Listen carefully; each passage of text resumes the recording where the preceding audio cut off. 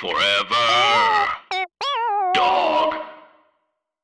When your first choice is a big old bus, You turn around and boom, you end up with us. sloppy seconds. Oh, diva. Our number is 213-536-9180. Our email is sloppysecondspod@gmail.com. Now, on with the show. Are you ready for some sloppy seconds, you stupid little fucks, you nasty little fucks, you dirty little stupid little fucks? You better stay at home and you better wear your mask. I'm Meatball and that's Big Dipper, and welcome to Sloppy Seconds with Big Dipper and Meatball.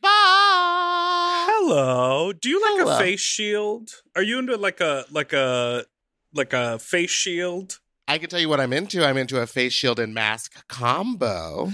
Oh, you want to be the double cover. I want to be the double Dutch, honey. But isn't that kind of like when people wear two condoms and it's worse?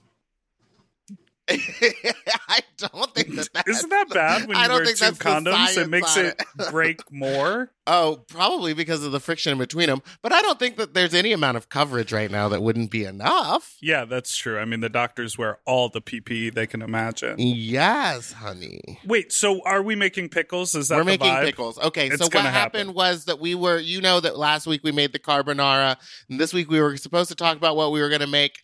Me and Dipper, he came to my garage sale, and we talked, and we're going to make pickles. Finally. That's the plan. We're going to That's make the the plan. same recipe, or should we surprise each other?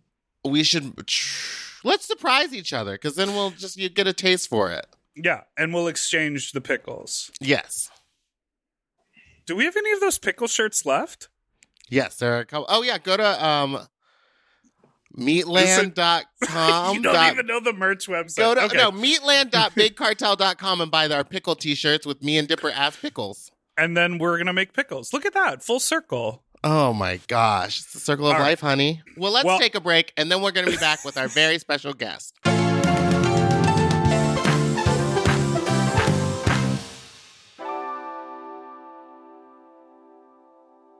Eating better is easy with Factor's delicious ready-to-eat meals. Every fresh, never frozen meal is chef crafted, dietitian approved, and ready to eat in just 2 minutes. You'll have over 35 different options to choose from every week, including Calorie Smart, Protein Plus, and Keto.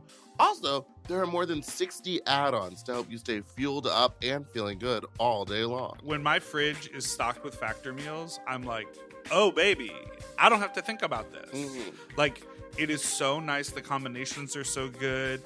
I am a meat eater, but the vegetable options, there are so many. Like, I remember I had it was like a mushroom with pasta and like a cauliflower rice. And I was like, the mushroom is filling. Like, there's plenty of portion, there's plenty of vegetable, and there's plenty of flavor. And I am usually sort of not a microwave person. Mm-hmm.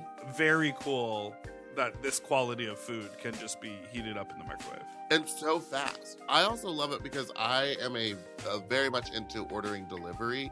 And now having all the food there, I can kind of pick what I want and it's ready in 2 minutes. I don't have to wait an hour for stuff to get delivered. And these are way healthier options than ordering delivery. Completely.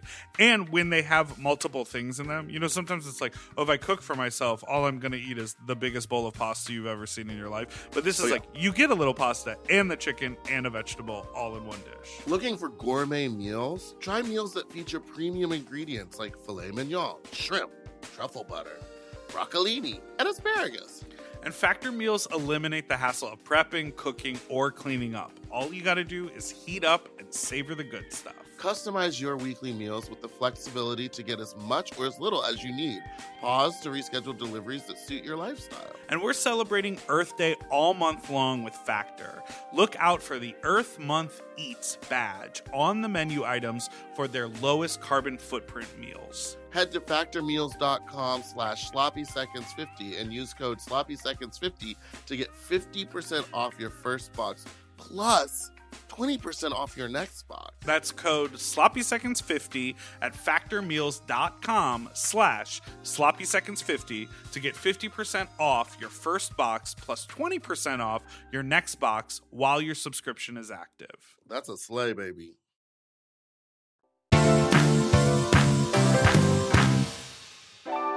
We are back, and we are very excited to have our guest with us today. She is a drag legend. She's known for big hair, short dresses, and dirty jokes. It's Lady Bunny! Hi, everyone! Hello.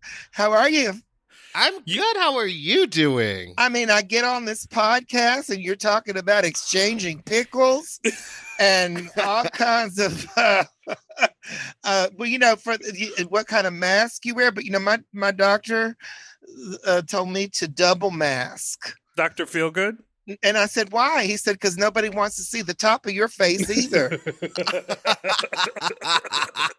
I was fishing for a compliment. I did do that the other day. I put a surgical, more medical, papery mask, and then I put a fabric on top, and it made me feel very secure. And I honestly had a better attitude out in the world, because when I see people not wearing a mask or under their chin or not covering their nose, I just get internally so angry, but I can't control that. So when I'm wearing two of them, I'm like, you know what? You do whatever you want, because I'm protected. I started getting those filters and putting them in the masks. Go off, Diva. Yes, you can buy them at dragqueenmerch.com. Oh, really? Putting them inside the mask? Yeah, it's like a tiny little filter that can slide into a mask. Some of them have holes in them. Oh, so you mean, Meatball, with all of the communicable diseases that you care about, you're really that stressed about getting COVID? Who snitched? I only had the syphilis once. Okay. Well, yeah, I was on the train the other day, and the subway, and there were two girls who had masks around their chin. So they clearly weren't averse to mask or conspiracy theorists. They got off the train and put the masks on. And I was like, no, that's the opposite. You're supposed to have them, be less careful in open spaces, but there you are on the train enclosed, with probably inadequate ventilation with your masks around your chin. So, yeah, I mean, listen, you got to protect yourself. That's what we've been saying. No one else is going to do it but you. Well, people are going to do what they want regardless. And, listen, did you ever marvel before COVID when I guess someone said, that deli employees behind the counter should wear those latex gloves and while they're preparing the food, and then they prepare the food and then they ring you up with the gloves.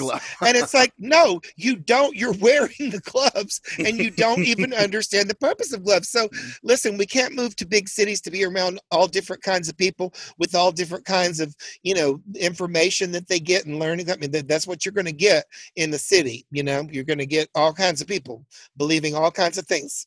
Speaking of city, you are a New York City legend, and you basically helped define maybe even probably more than one era of drag and performance in queer history in New York.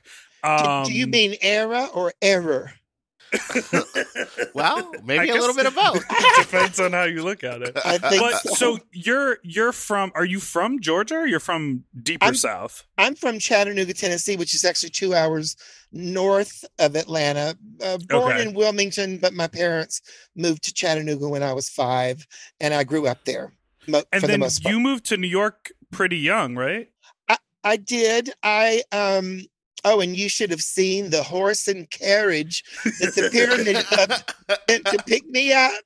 It was, right after they had invented the wheel, and we were mesmerized by the spinning action. No, I moved to Atlanta when I was about 20, and hooked up with RuPaul, the Now Explosion, La Homa Van Zant, all of those people, and lived in I lived there for about 2 years before moving to New York, and we went there for a gig, and we never came back. I never came back, and actually they were all so jealous of me that I just stayed there because I just had a sale and told my roommates sell whatever few pitiful belongings that I've gotten from thrift stores, for my share of the rent.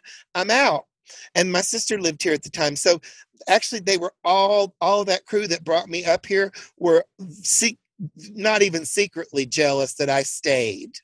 Oh, so you pulled a fast one. No, I didn't pull a fast one. I just did what I wanted to do. And they were bitter because they thought that they had something worth staying in Atlanta for. But that scene began to, die down. And they followed my lead a couple years later. So what did you start doing when you first got here to New York? So I worked, I arrived in drag at the Pyramid Club, which was drag queen owned and operated. That was their slogan. Yes. The actual owner was not a drag queen. He was not gay. It was run by, so I was like many others, a go-go dancer, and, known for my energy. Ooh, that was a long time ago. Who was your cocaine dealer? Exactly. No, honey, those were we didn't have enough money. We didn't have enough money for wigs that didn't come from the thrift store, so we definitely didn't have any money for that. Like we might score a hit of E, but there was that the cocaine came with Michael Eiligan when we started getting booked in bigger clubs. The Pyramid was a drunk and a heroin place. So we weren't on. Classic. But no, yeah, I would go dance, occasionally, dropping my fee to undercut the other go-go dancers. Oh my God. I mean, and I've told the story, before, but so I lived with my sister, my real sister, the Lady Jan, and she lived deep in Alphabet City by the projects on Avenue D between on 4th between Avenue C and D. And so one time I was walking, I just gotten to New York, and so some guy steps out from behind the car when I'm drunk and I've gotten off work at the Pyramid in drag, feeling like, ooh, yes, I'm finally got paid, because honey, RuPaul didn't pay for gigs. The Now Explosion didn't pay for gigs. Right. And it's like I've actually come to New York and made, $50 or $40 in drag, and I was walking home and a guy with a gun pops out from behind a car and says, "Give me all your money." And I looked at him like, what? And I just ran. My life was worth less than $50 at that point, and it has depreciated considerably. And so, New York was a wild time back then, and we were.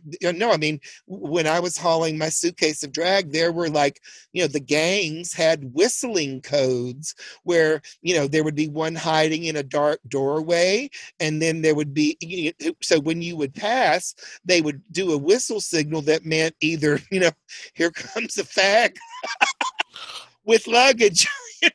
Oh my God. And then their friends would jump out and get you. So, this was a heroin area. This was not a super safe time, and we glamorize it, and of course when you look like you don't have anything, which is a look that I maintain to this day, muggers don't really bother with you.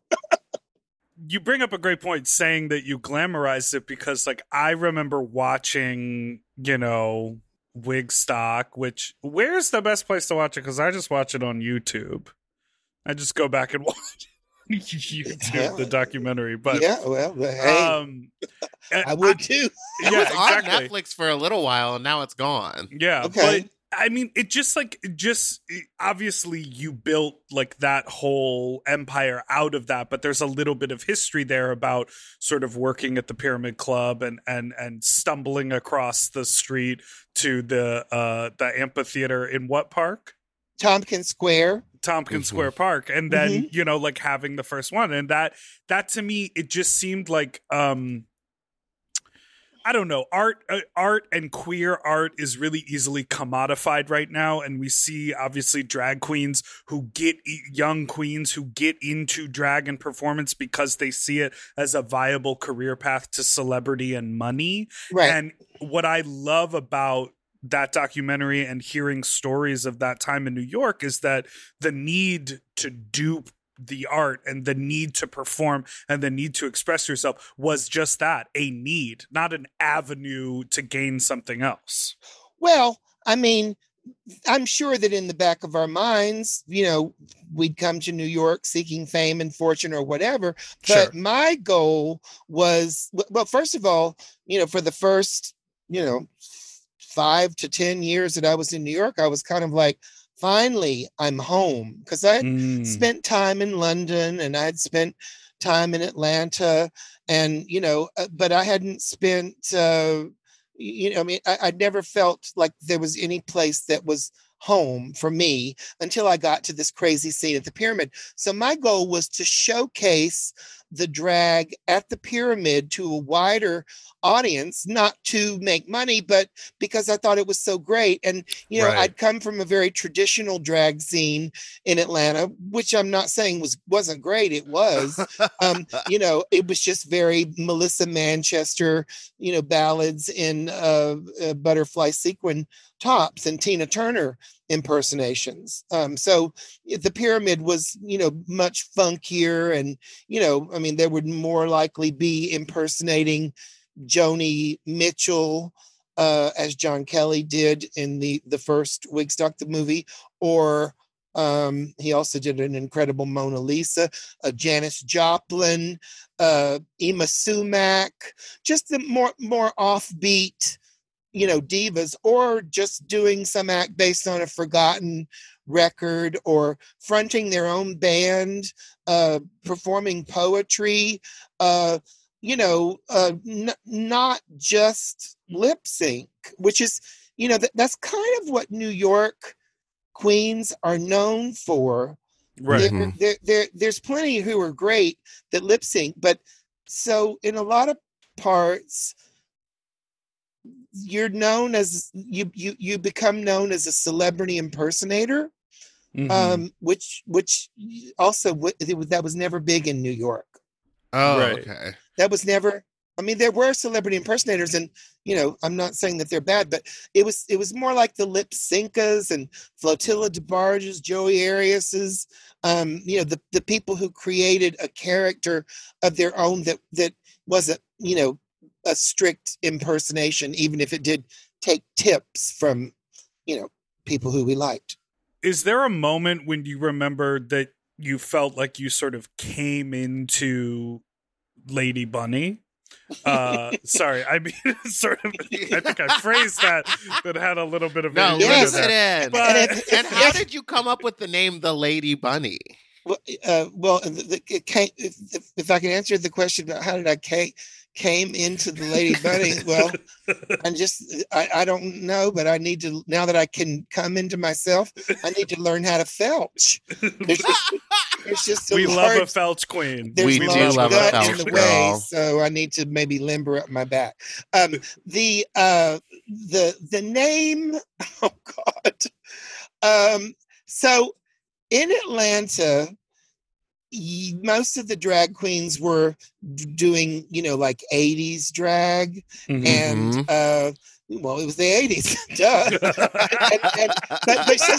So they were wearing, typical, shoulder pads and, and stuff that I kind of Was hated. it like a lot of dynasty looks? Oh, and of stuff course. like that? Okay. It was Dynasty, and it was kind of Designing new women. wave, or new romantic, or Ugh. whatever, that kind of thing. I mean, I left Atlanta, in '83. So, but so in the Now Explosion was the band that RuPaul and I would just go to hang out with and go dance with. Now they were a little like a funky version of the B-52s. So they had, the ridiculous costumes, and I was very inspired by the B-52s 60s look, and so my look was whatever I could afford from the thrift store put together.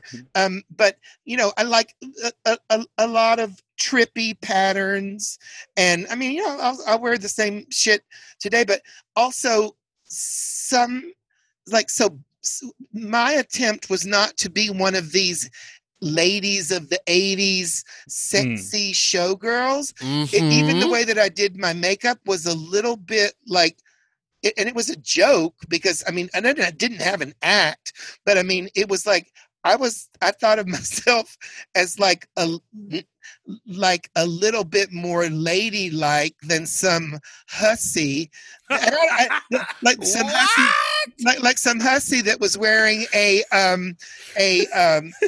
like an Anne Margaret, or Bob Mackie inspired thing. And I don't mean ladylike in my behavior.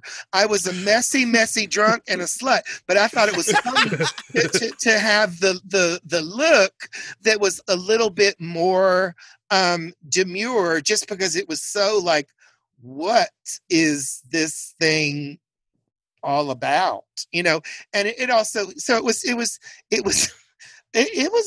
artsy. So Bunny is a preppy kind of a name, like Muffy. Oh, sure. And so a Bunny was also the name of a show I know you both will remember. Do tell. Gomer Pyle. Oh, sure. Sergeant Carter's. No, you don't. Sergeant Carter's girlfriend was named Bunny, and Bunny was also like a psychedelic model on a Marvel comic book that I collected. It was Bunny, Queen of the In Crowd, and she had psychedelic outfits. This was in the late 60s, and lots of mini dresses. And then it was Bunny, and then there was a dark. It was made by the same people that make the Archies, so everyone had the same face, right? But just different hair colors. So there was one that was. So Millie was the nice model, and Chili was the mean redhead.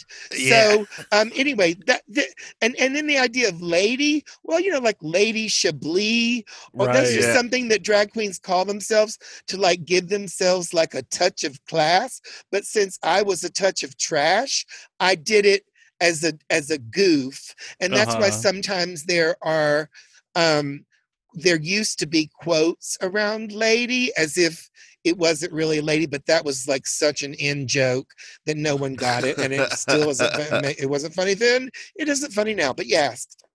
I think I'll change my name to the Lady Meatball. No. Well, now RuPaul will still always call me the Lady Bunny. Oh, because it's old school, because that's where it was. No, she just likes to aggravate me. No, I mean, no. Well, the thing is, I was like, as things began to take off a bit for me, my name was appearing in print, and the quote lady unquote Bunny, they were always getting it mixed up and putting the quotes around or I said, just fuck it, Lady Bunny, easy. You don't want your name in show business to be a head scratcher. Yes, that's true. That is the truth. So speaking of your name appearing in things, I feel like if you look at any sort of iconic queer cinema, you will pop up in there somewhere. Anytime there's a club scene, anytime there was ever, you see that big wig and you're like, oh, there's Bunny. Whether you have a yes.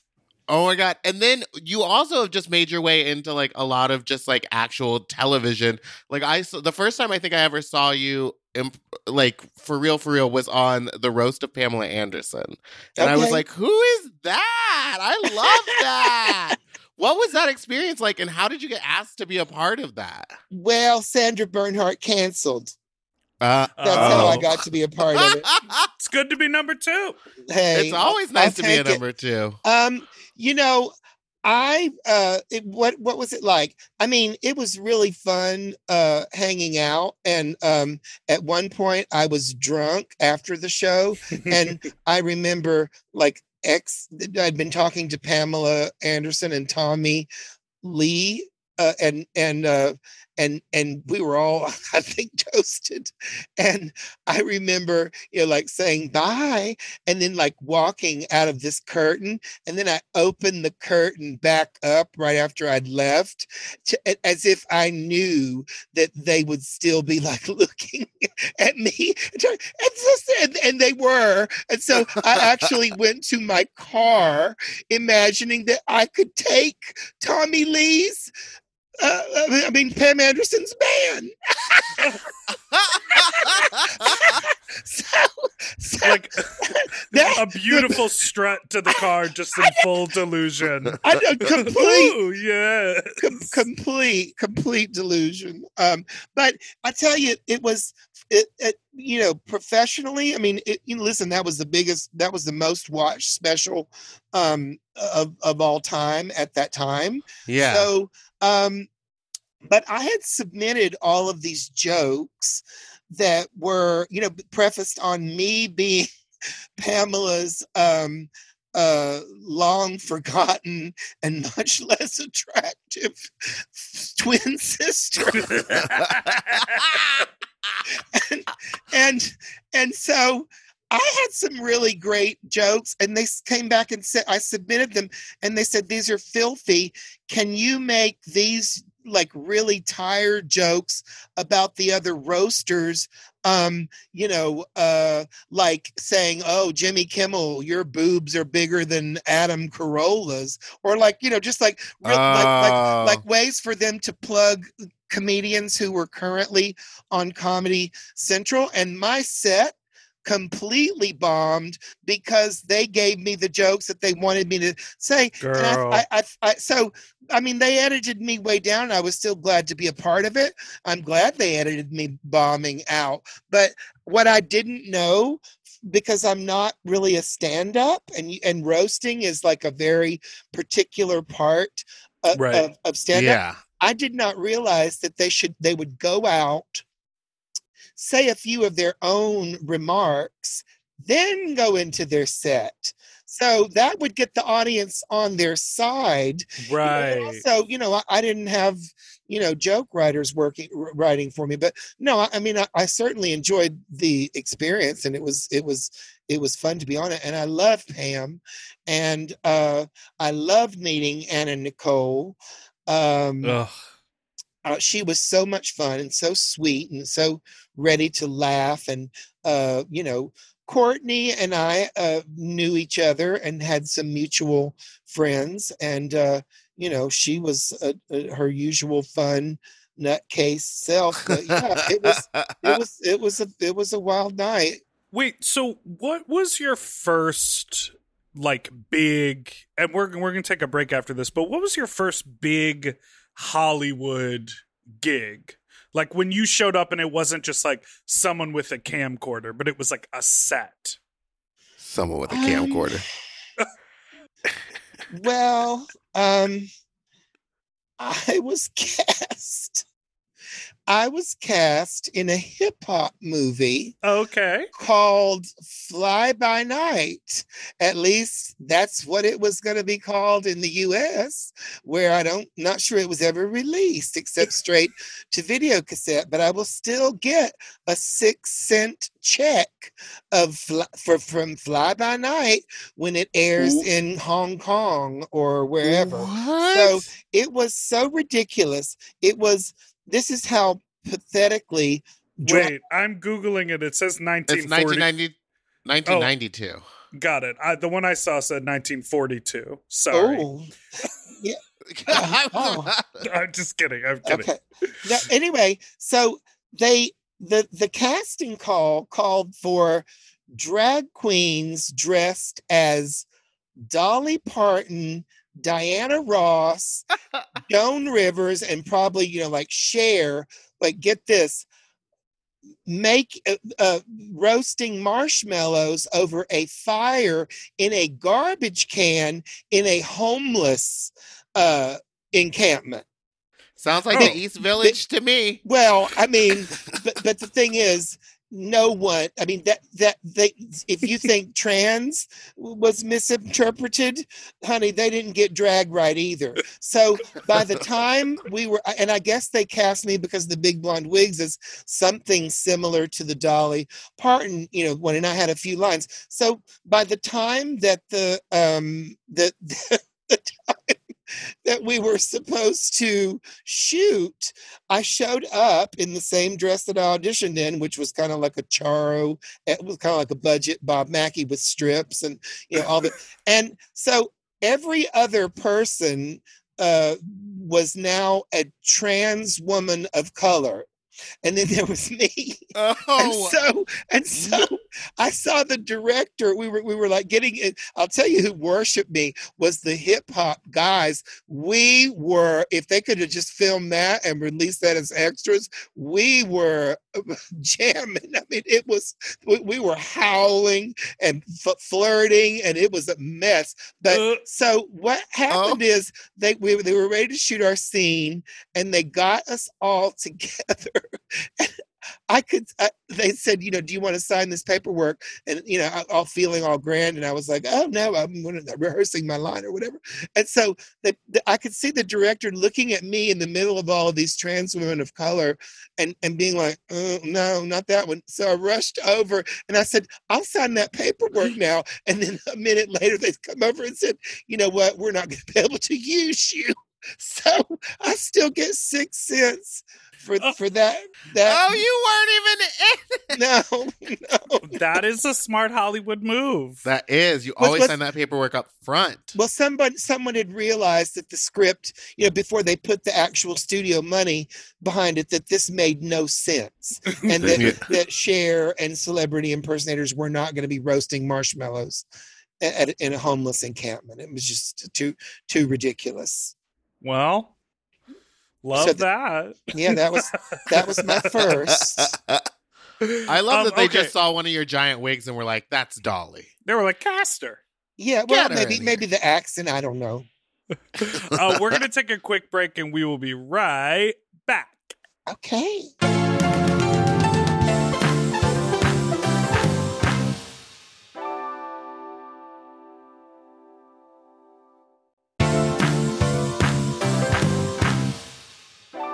And we're back. Have you ever seen Wicked? Do you know Wicked? No, I don't care for the music.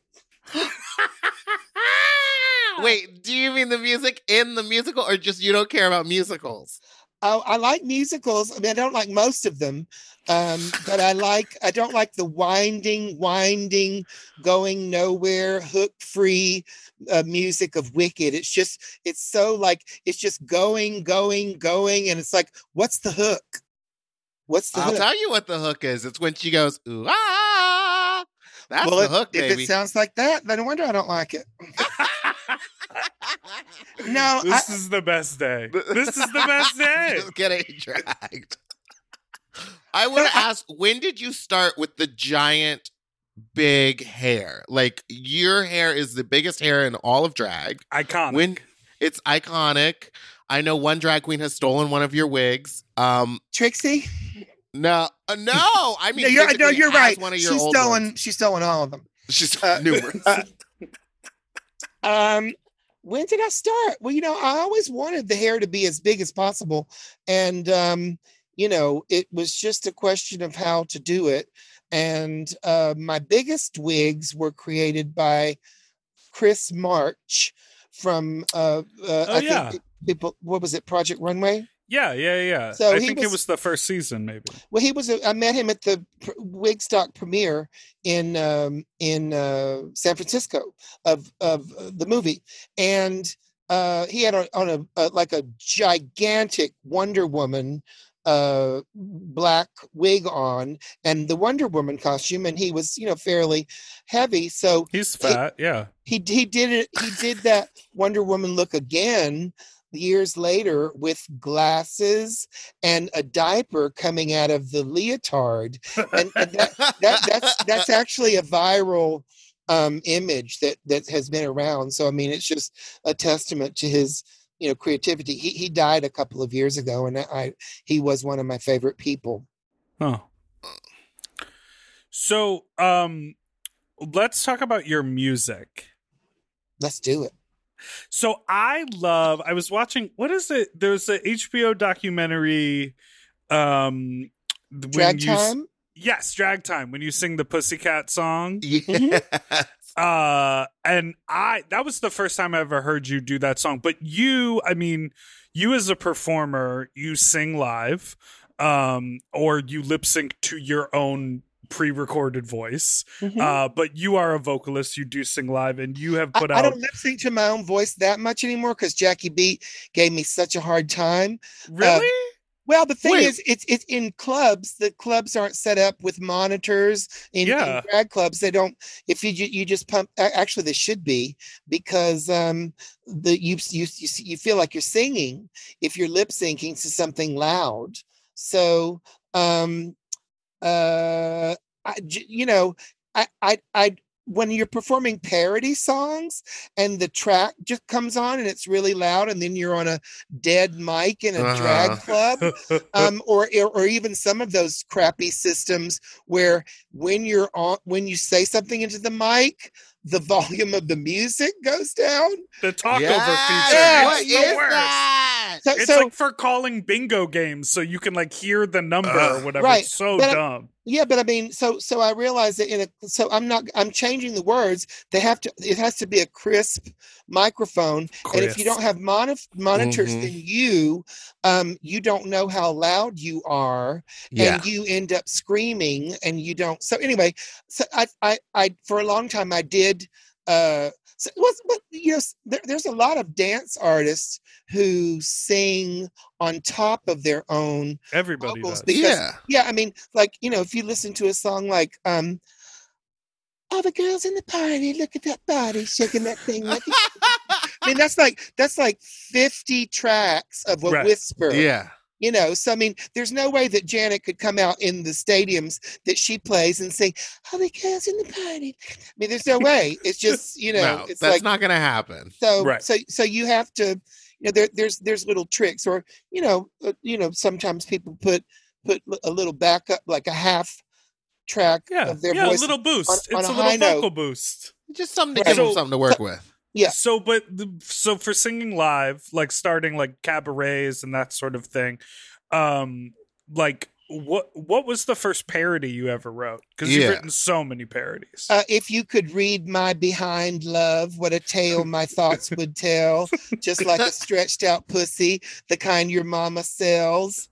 When you reach the part where my hemorrhoids start, the asshole would be you. All but assholes often smell.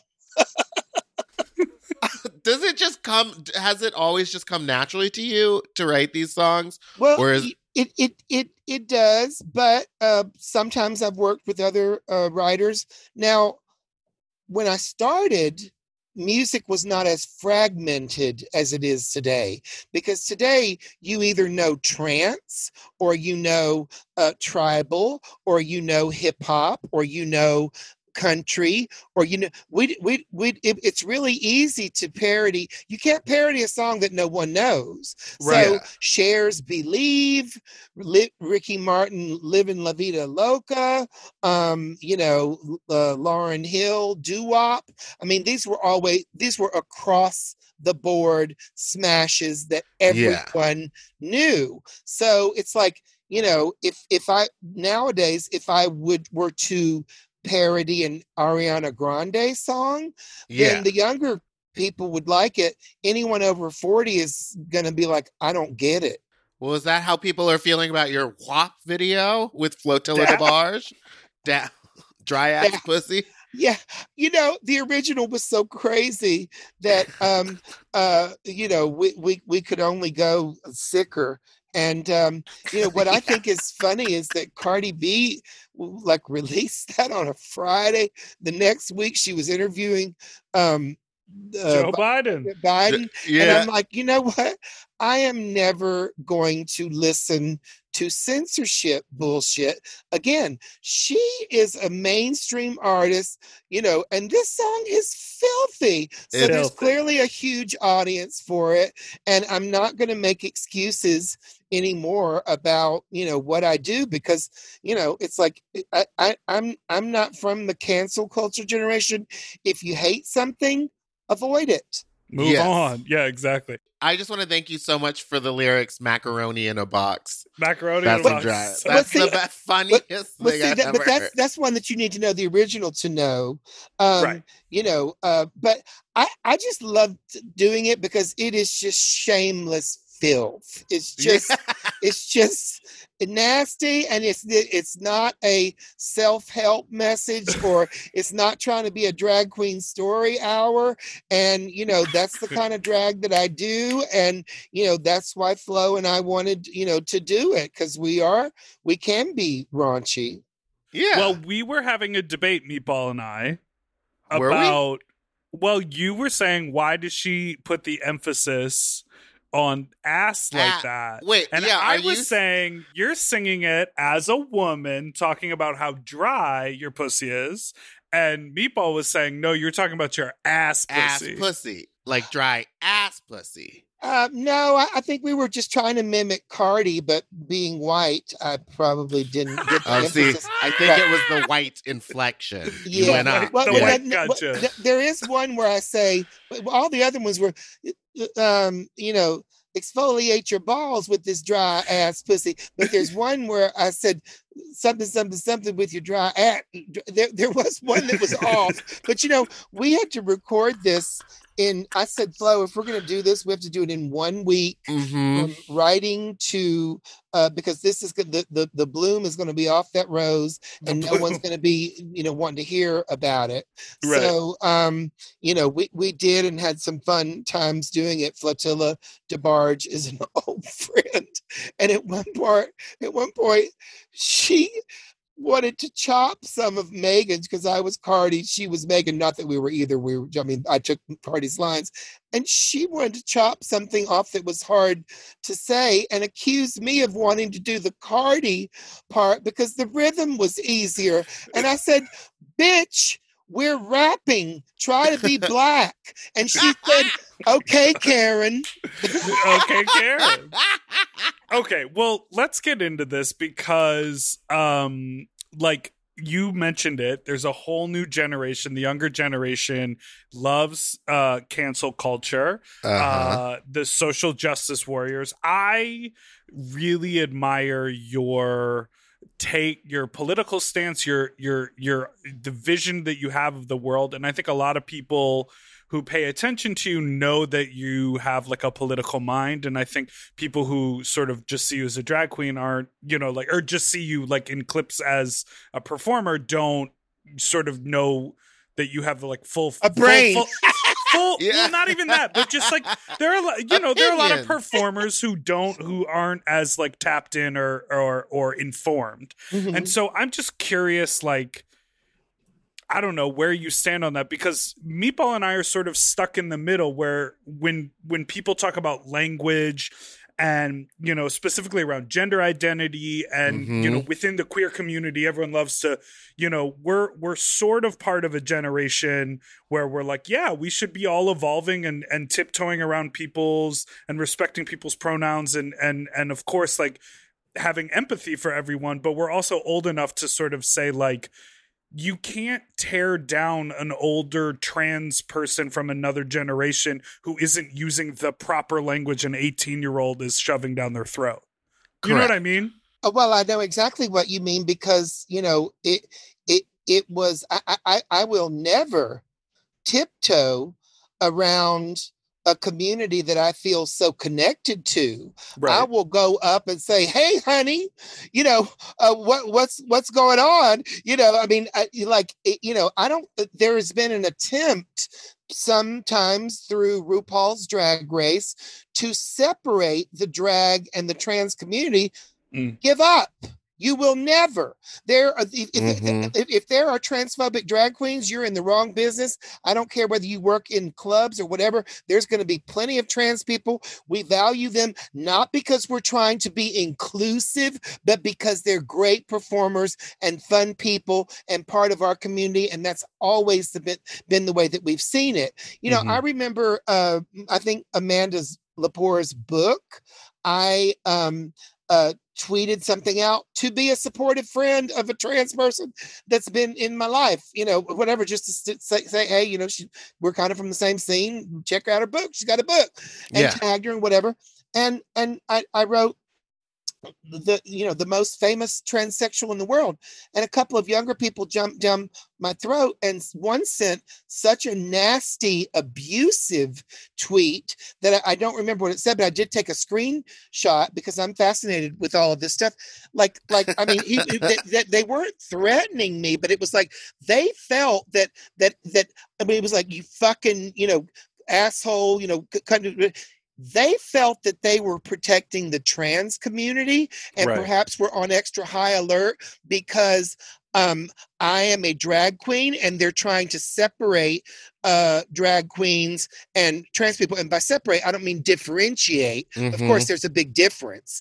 I mean trust me, there's a lot of forces in our media and in Hollywood that would love to separate people because a lot of us are very similar and are feeling the same way. If you can't work at home, then your paychecks have stopped, your bills have not. I don't care what color you are. I don't care what's between your legs. That is that. So there. One person who took issue with me saying that Amanda was the most famous transsexual, was willing to engage with me. And I said, babe, that is what she billed herself as. Yeah, that's what I was going to say. The whole time. Years. So you're censoring actual trans women while thinking that you're defending trans women. You are defending people who went to a gender studies course and decided that these are now the wrong words to use. I would not be promoting a friend who happens to be trans book if I had anything against trans people. And you know what? A lot of people aren't even going to take the time to try to understand it because they aren't friends with trans people. They don't know any trans people. There's a lot of people. If I can't understand what people are going on about in my own community, I mean, my God, there is no one way to do anything. And so I'm not going to tiptoe around my own community. No, I'm not going to tiptoe around them. In fact, what happens if you get something wrong?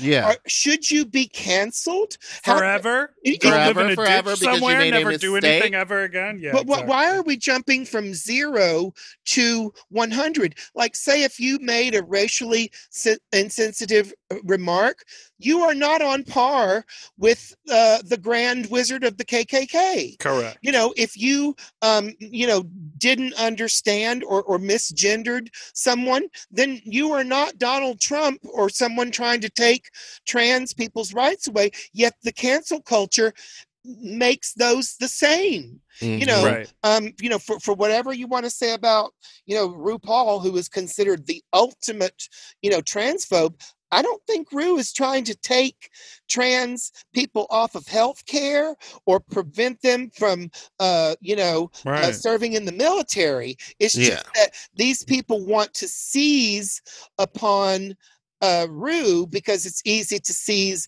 upon people who you see, in the arts, and we are so celebrity driven that it is just absolutely nuts. I mean, we also, it feels more accessible to sort of fight within our community because we can get people's attention more so than people completely on the other side of an issue. It also feels wild to me that in the cancel culture idea, the whole point is wanting to promote education, the correct terminology, the correct point of view, the correct, whatever that means. But there's never an opportunity to engage and educate. It's just cut, cancel, and move on. Mm-hmm. Okay. Well, let me give you an example of something where I had to just say, all right, we disagree. I have a trans every day woman of color friend who is a Trumper. And I mean, she is QAnon. Jack. She is complete. Oh, no. So before y'all want to say, oh, believe every word that every trans woman of color, I'd love for you to get a load of this one too. I finally said, darling, quit texting me this stuff. If you want me to look at it, I can't read this shit on my phone. Email me a link. So I got 5 emails right away. One was a video with a header called "Coming Soon for Your Kids," and it was a video. Obviously not coming soon because it was 20 years old from the grainy footage and what the woman was wearing, saying that they wanted sex education, in schools to learn about condoms, gay sex, anal sex, oral sex, VD, all this kind of stuff. And I said, no, honey, you have HIV. Why would you want people not to learn about condoms? And she said, well, I was molested as a child, and it's a question of when they learn about that stuff. So at that point, I have to back up and say to this friend who has looked out for me and who I love, all right, well, I didn't have your experience. So I've never thought about the correct age and I'm not going to have kids, and da, da, da, da. And so, it's like people have different experiences that lead them to different, decisions. I mean, she is literally one who feels that other children like her are in danger, and that Trump is going to be the one that that stops the child trafficking, that they conveniently forget about Trump's ties to Epstein.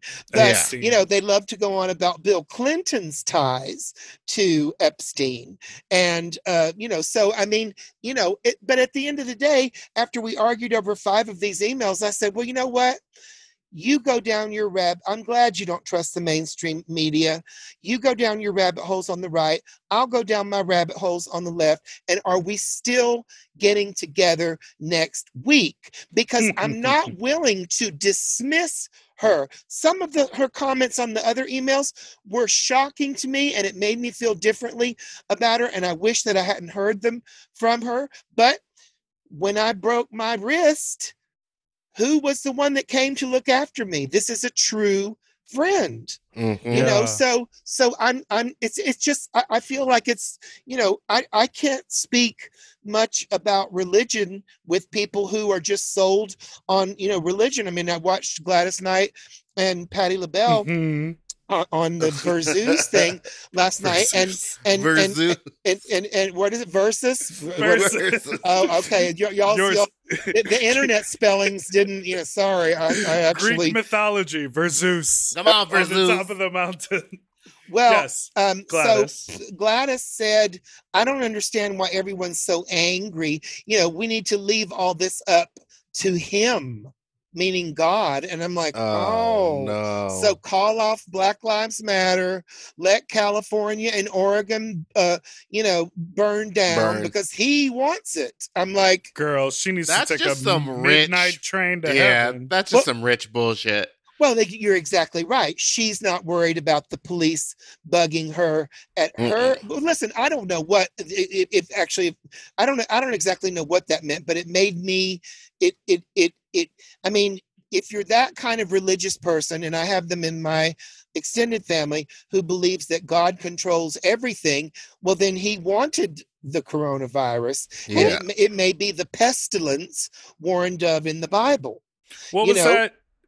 Is he a Greek Orthodox priest who said the coronavirus was punishment for the gays, and then he got it the next week? Did you see that? He made this big proclamation, and it was like, it's only affecting gay people. It's for the gays next week. And during that week, and he's sucking dick. During that week, I topped him. No, just kidding. All right. Well, we've made it to the end of the episode, which is now our favorite segment, Meatball, which is Fuck Talk. Fuck Talk. Oh. Now I heard from a little birdie that you like to suck dicks with 2 condoms on them. No, not What's with that 2. like? Not with 2. Oh, 3? No, 1, crazy. But what is that sucked like? a dick I've never with done a that with a condom on it. Okay, listen. You mustn't. Okay. I'm fine. Listen, darling. Tell us about it. This is what prostitutes do.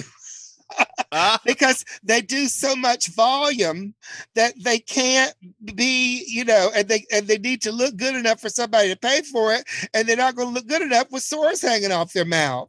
So this is what prostitutes do, and I'm the free prostitute.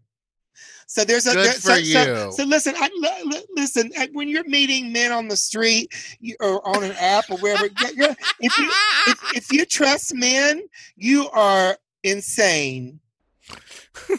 Not meeting men on the street. So, is it you go for a flavored condom? No, I don't. You just like that regular latex taste. I like the what? Well, I love it when I have to bust out the Magnum, but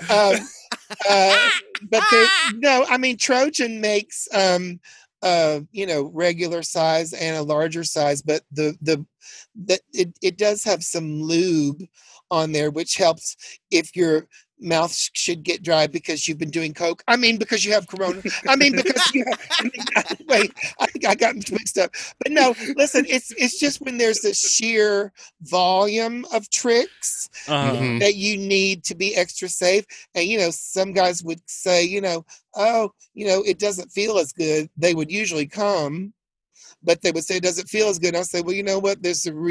You're complaining about reduced sensitivity. There is reduced sensitivity in my grave if there's something in your dick that's going to put me there. So, so would you say there was one guy that I did not do that with, who was my regular piece for 15 years, and I mean, he was married, but he wasn't having sex with his wife. Would you? And now, is there a special wig for this? Is there a smaller wig, or is it just? No, honey. They get Trolley Parton coming to the door with the upper and lower lashes on. Because I don't want pictures of me, with my own hair or with a light lip gloss floating around the internet. And there's a famous drag performer who put out ads as a man and as a drag, and she got them mixed up. The doorbell rang. She threw on a little bob and a little bit of lip gloss, and it was the twink wanting the big black daddy. And then the twink said, "Oh, you dressed for me. Excuse me, I forgot something in my car." And she said, "I never heard gravel hit my window." So you got to keep your hustle together, ladies, because we. My God. Yeah, I mean, God, I'm dying. What percentage of these tricks are you in drag? All of them? Do you exclusively have sex with a little wig and some eyelashes on? Okay, well, here's the real deal. And I shouldn't even be getting up secrets like this, but just tell us. I need to know. I'm not that promiscuous anymore. Okay, so you meet them the first time in drag, and you lay it on them so good that they want more, and they start calling back and say, "Hey, babe, I'm in your neighborhood," and you're like, "Oh no, I'm not dressed up right now, and I want to look sexy for you." So you put it on them, and then they say, "Oh no, can't you just put on a little bit of lipstick?" You're like, "No, it doesn't work that way. I want to look sexy so that when I get on that big dick, blah blah blah blah, blah, by then they will accept anything." I mean, no, Oh. they would do head of lettuce. So then from then on, you don't even really need to put the wig on. No, I mean, listen, there's different kinds, Mhm. but most, most that had it with the wig don't mind it without the wig after they've experienced it and they liked it. Maybe some, Right. Now, some What a governments, pleasure. especially in New York, I know they released the whole thing about sex and COVID, and they really are encouraging glory hole usage. uh-huh. Are you gonna set one Are- up? Do you like a Am glory I- hole? Are am you I- gonna set one up? Why would I need to set another one up?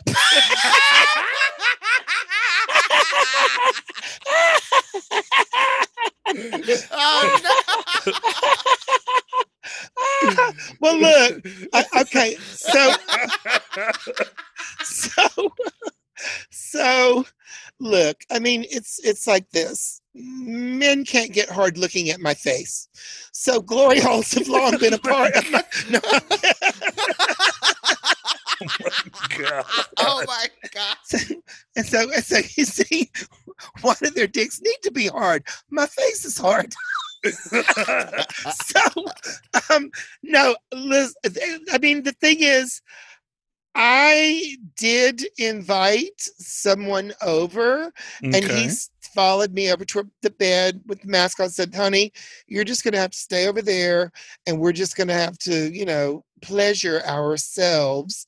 And he tried to make it it was pitiful, but he tried to make it better by, like talking sexy and making it verbal. And I think I kind of killed the moment when I had to turn my hearing aid up. No. But he was across the room, and what are you gonna do? But and it was so awful that I invited him back the next day. So I talked to a friend of mine who said, that he met someone and fucked him raw and went on pep, not prep, pep. Yeah, the Uh-huh. one that you Because- do yeah, right that's- after. Because he was negative and he thought he might have been exposed. Then he said that the guy stayed over, and they were kissing. And then when I said, okay, super spreader.